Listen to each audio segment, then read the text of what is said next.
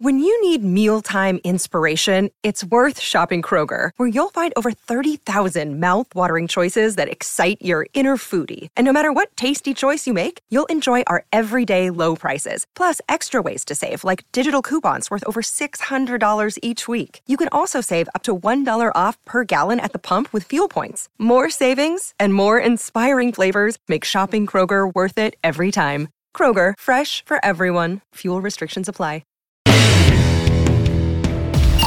In today's show, we cover the 5 biggest news stories from the world of Formula One, including De Vries gives Williams a headache, Herta's super license saga continues, how should you end a race, is Domenicali considering another revamp for F1, and the F2 champion's got a seat for next year. Kind of.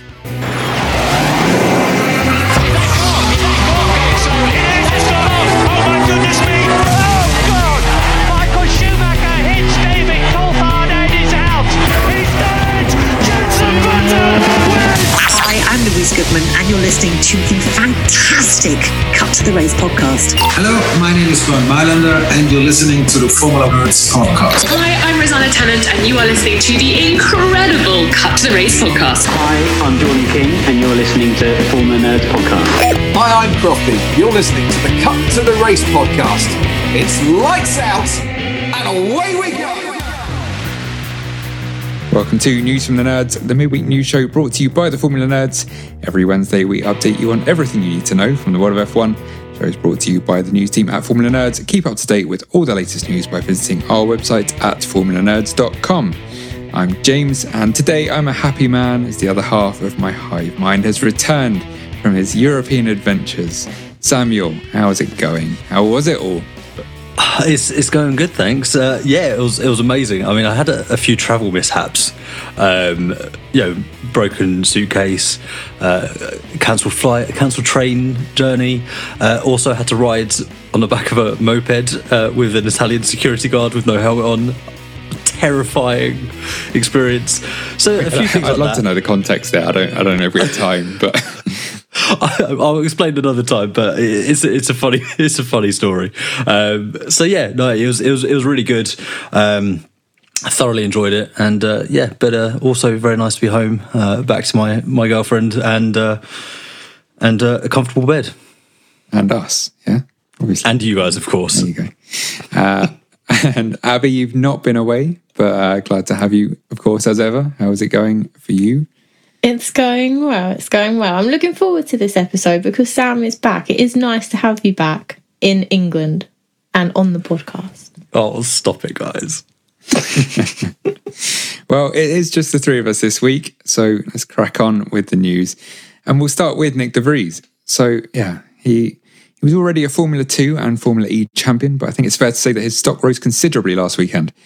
In case you missed it, he filled in for Alex Albon on short notice and matched Williams' best result this year with 9th on his debut.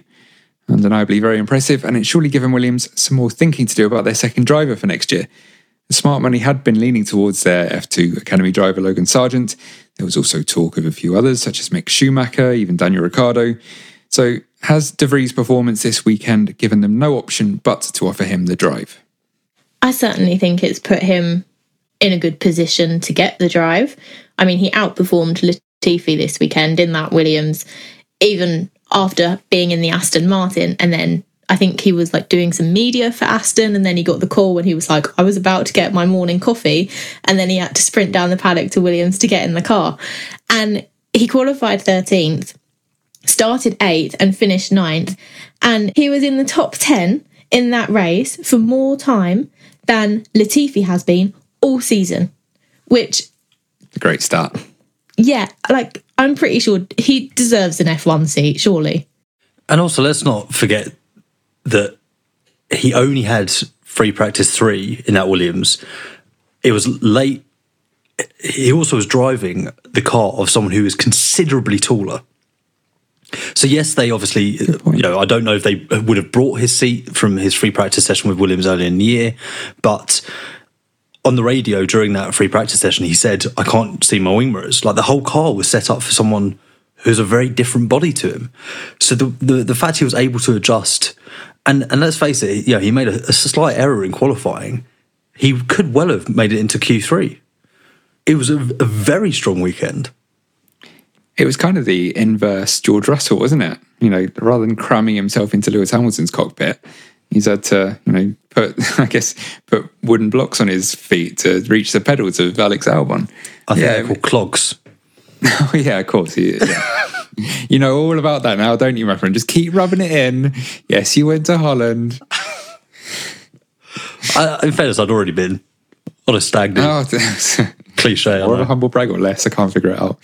Very much he's done an amazing job. And yeah, I mean, I think people really, they like to say for some reason that he won in a weak field and kind of without really that much backup, I would say, to that opinion, because you never really know. We wonder now about the quality of the seasons where it was Van Dorn and Jolyon Palmer, maybe, because obviously they won and then didn't quite live up to expectations. But you never really know, and you never know how someone's going to transform to the next level up at F1. Some drivers sink, some swim.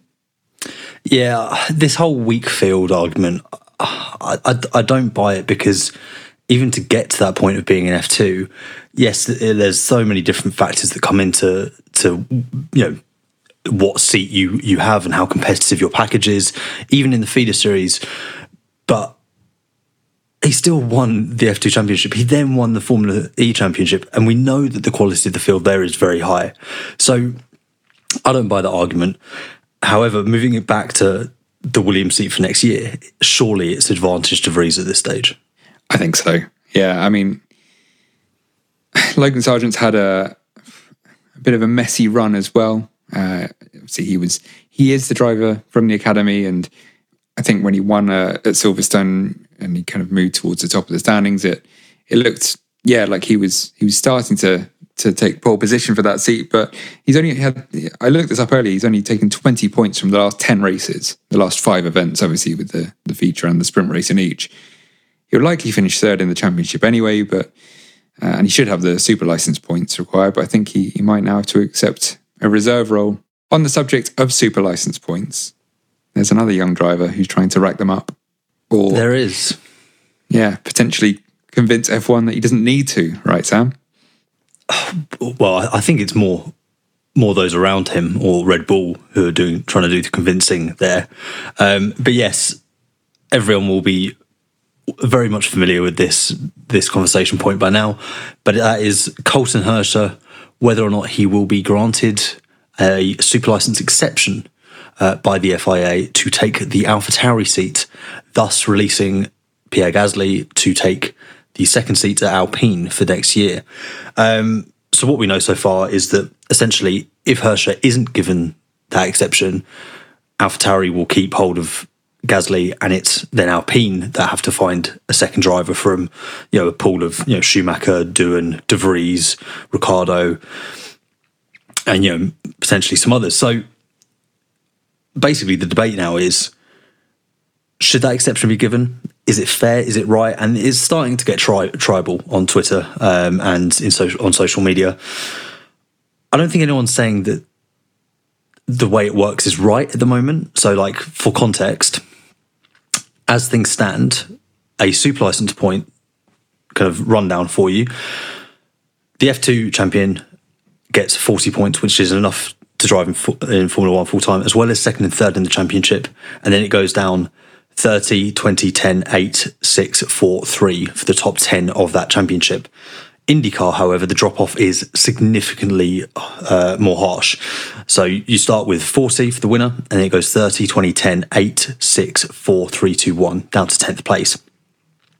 For context, if you finish 4th in IndyCar, you get the same number of points for if you finish 4th in FRECA, which is the Formula Regional European Championship by Alpine, which is the standard step below Formula 3. So there's obviously something that's not quite right there. That needs to be addressed. But can you retroactively change those rules or give an exception to a driver? Understandably, I think it would annoy many in the F2 paddock if that were to happen, because there's so much talent like Nick De Vries, Felipe Drugovich, Oscar Piastri, Robert Schwartzman, Callum Ilott, I could go on, who haven't been given the opportunity to race full-time in F1 yet. I think that Herta is an amazing driver and he is good enough for F1. I think with the super license, the IndyCar points are weighted wrongly. It does seem very harsh that they're, like you said, Sam, if you finish 4th in IndyCar, that's the same as Freca, which is below F3. But with F2 and F3, there are so many talented drivers, and there's a lot that are part of F1 driver academies. Like you've got Ferrari and Red Bull, Williams, Alpine, and I think if you start bringing in drivers from other championships that don't necessarily have the super license points, it kind of then takes away from those in those academies. Like for Red Bull, Horner has said that they'll stick with Gasly if they can't get Herta because there's no other interesting option. But they have so many young drivers in F2 and F3 that could make the move. They have Lawson, Owasa, Hauger, Daruvala, and then more in F3. And also, not to mention the fact that IndyCar isn't a feeder series. So it's a standalone championship in itself that is meant to, and does, rival Formula One in many ways. People have slept on IndyCar for too long, much like they have with Formula E. But F2 and F3 are designed to be those stepping stones to F1. That's the whole purpose of them. So, yeah, and no one's saying that Hirsch's not a good enough driver, but has he done enough? I think there's a valid argument there. So someone tweeted earlier, this a rundown that in 2020 he finished 3rd in IndyCar, so that's 20 points. In 2021 he finished 5th, that's 8 points. He finished 10th this year, so that's 1 point. That gets him to 29 points out of a required 40. So he could take a drive over the winter in a much lower category to boost those points. Again, is that right? Is it not? I don't think it's unfair to say that he hasn't done enough over the last 3 years to earn that as the current system is. Whether or not the current system is fair or not, I just don't think you can retroactively go back and change that. I think you cause more problems than you solve. But they do need to change it moving forward. They can't let this happen again and again. Especially as IndyCar is becoming more and more relevant in Europe, and you're seeing a lot of F1 drivers moving over to the series, following their F1 careers, basically. Yeah, I agree. Yeah, it's not a feeder series, but obviously it's a high level, so there should be more points given towards super licenses because it's not about proving yourself in IndyCar to get to F1. Like you say, it's in its own right, it's a standalone thing, but. Yeah, but I don't think that Colton Herta should be getting in to the AlphaTauri seat ahead of Liam Lawson, personally.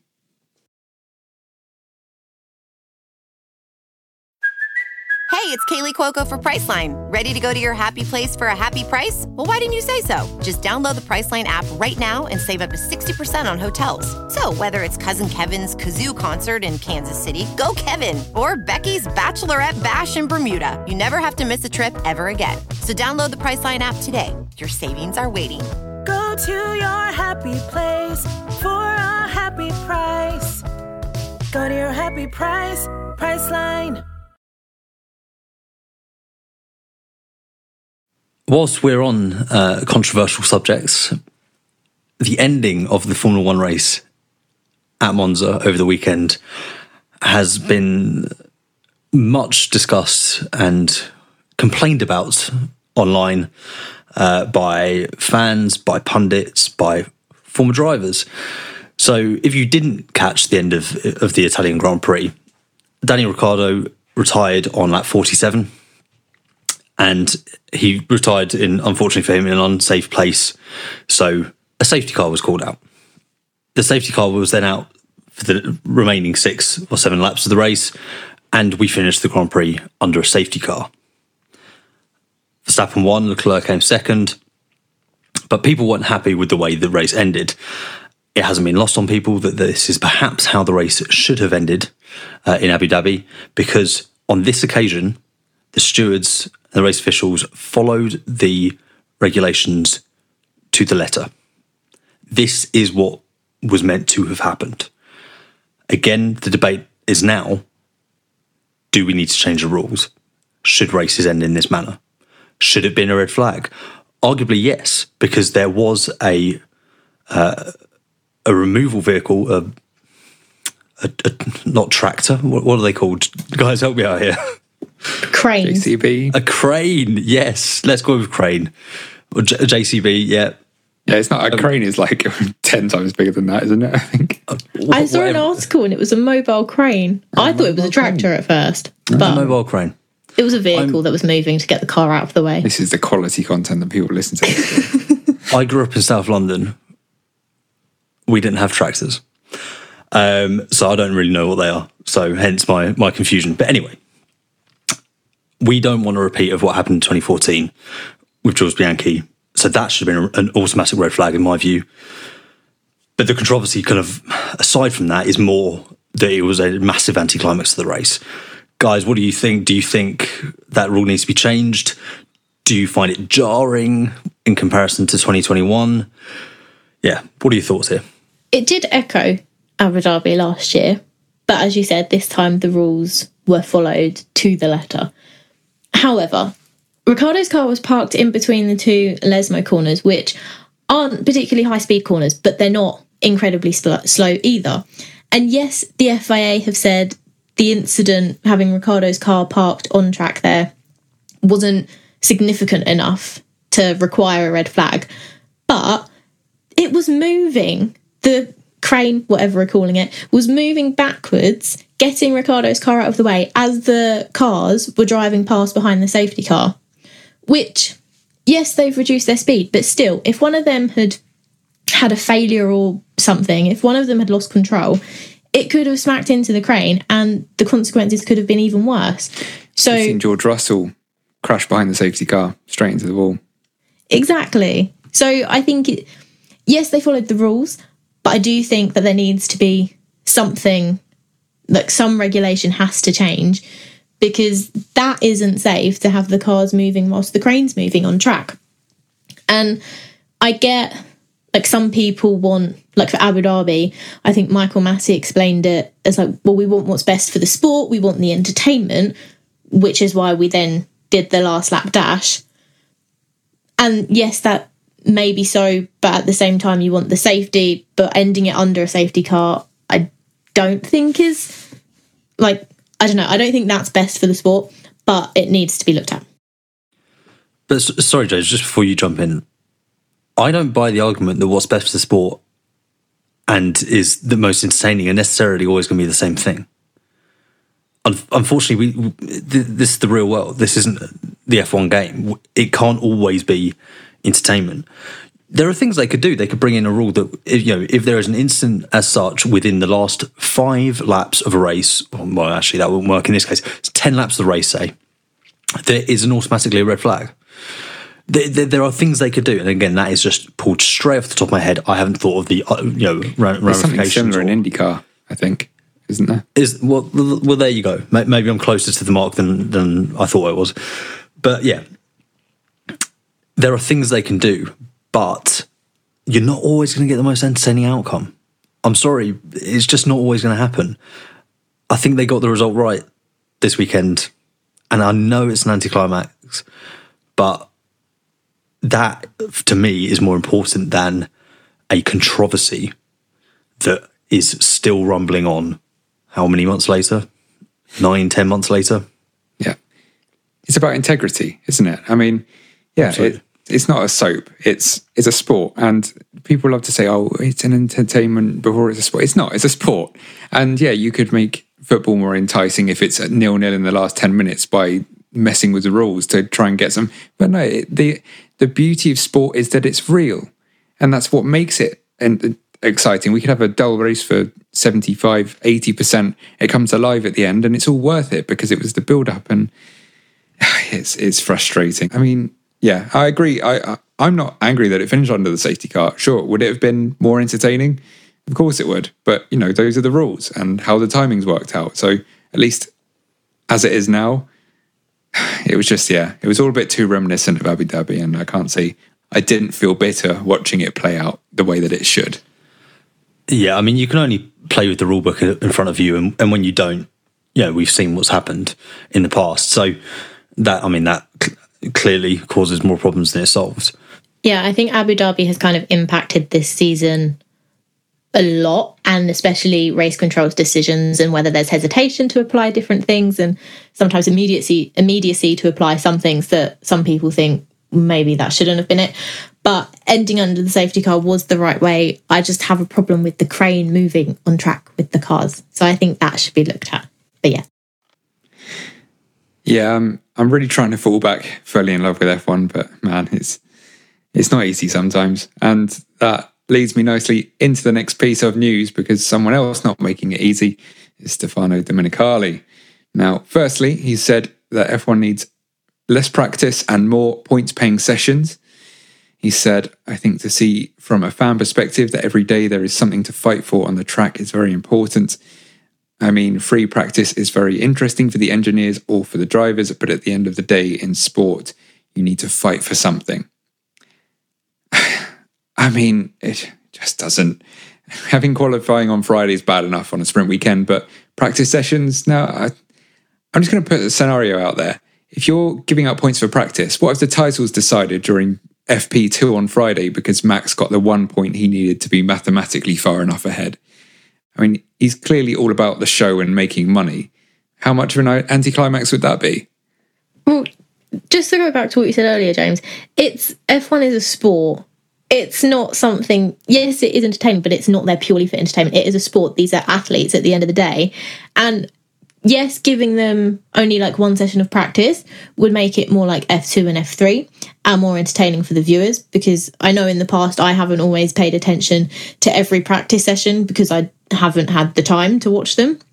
But if there were things to race, like points to race for, I may be more inclined to watch them. But surely they can't just do one practice session for F1 and then, like, what are they going to do? Add a couple extra sprint races across the weekend with qualifying and then have the Grand Prix just so you can get more points? I don't know, I'm torn on this one because personally, I love the fact that in F2 and F3 they only get 45 minutes of practice, because you speak to the drivers afterwards and they go, yeah, I just didn't hook up in practice and it really affected my weekend. And it makes practice so much more important without, pointizing,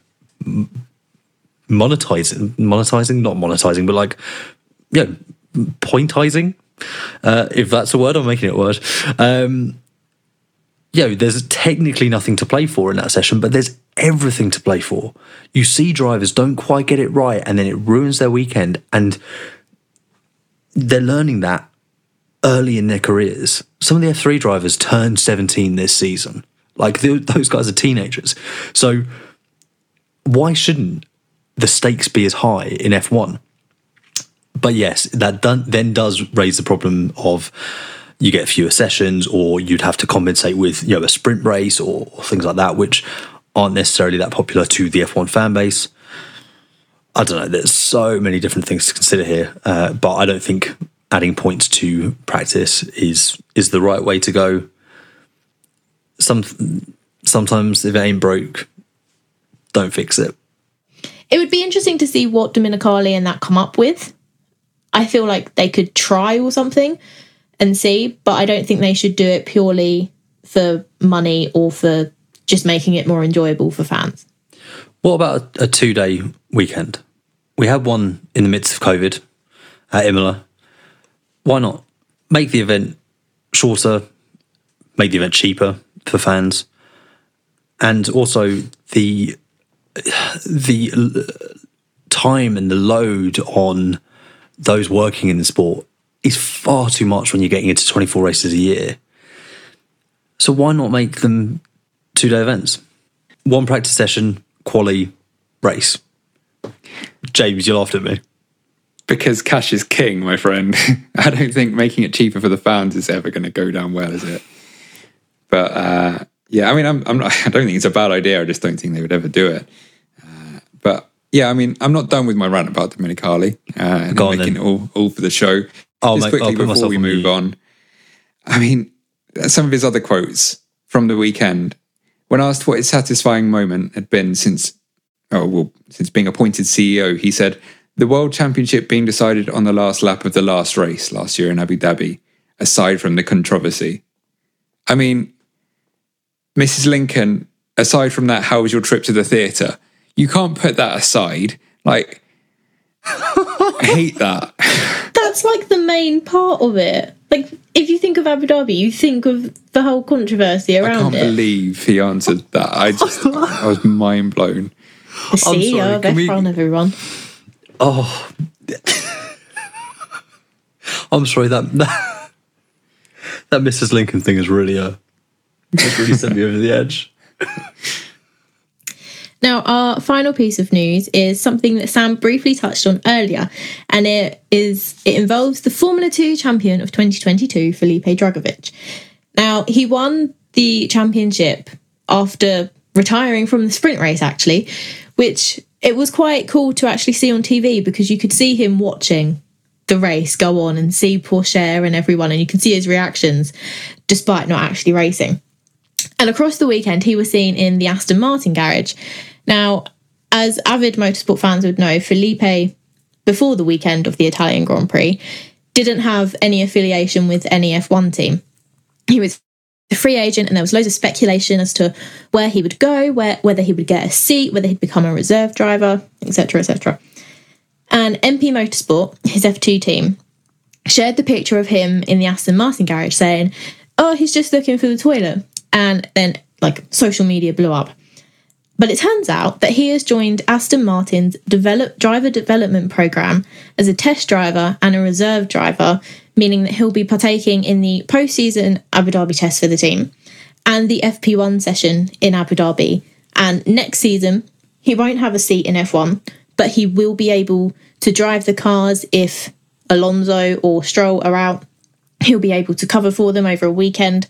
So I'm very excited about this because I was really worried that Felipe would kind of win F2 and then not have anything after it. So I'm excited that he's actually joined an F1 team.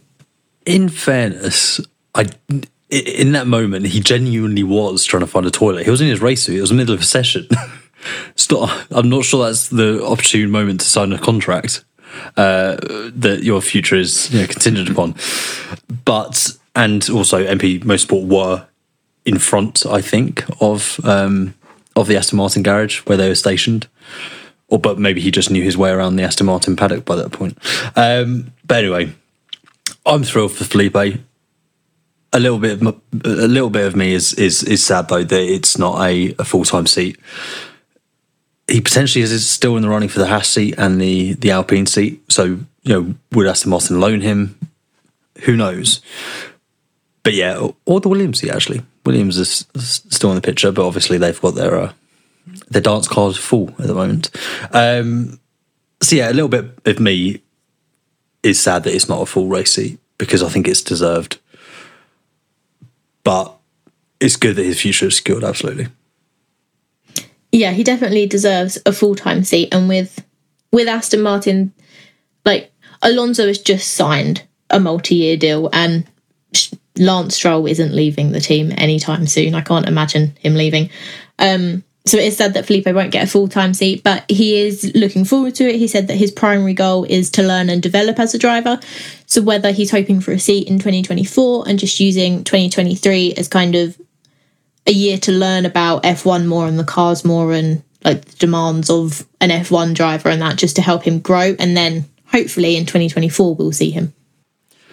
Honestly, Fernando, I'm going to address you directly now. Put your feet up, kitten. Draw from your pension. You've had a good run. Relax. Enjoy retirement. It's time. And on that bombshell, I think we'll call it a day. Quickly to say, I think it's good for Felipe and it seems like the right place for him. I don't know exactly when he will get into a seat and when Fernando will heed your advice, Sam, but hopefully I think he's done enough to show that he definitely deserves a place in the paddock, and hopefully one day he'll get into an F1 car and drive it in anger. But yes, so that's about all the time we've got for this week. Thanks for joining us. Be sure to head over to formulanerds.com to check out the latest news and, of course, on all your usual socials, and then go and check out the Cut to the Race podcast. So thank you both for joining me. There's only 3 of us, so we can't do our usual outro, but it has been a pleasure. And it hasn't been a chore, James. And check out our social media for much, much more. There you go. See, can't not do it. See you next week, guys. You're listening to the Cut to the Race podcast. It's lights out and away we go. Sports Social Podcast Network.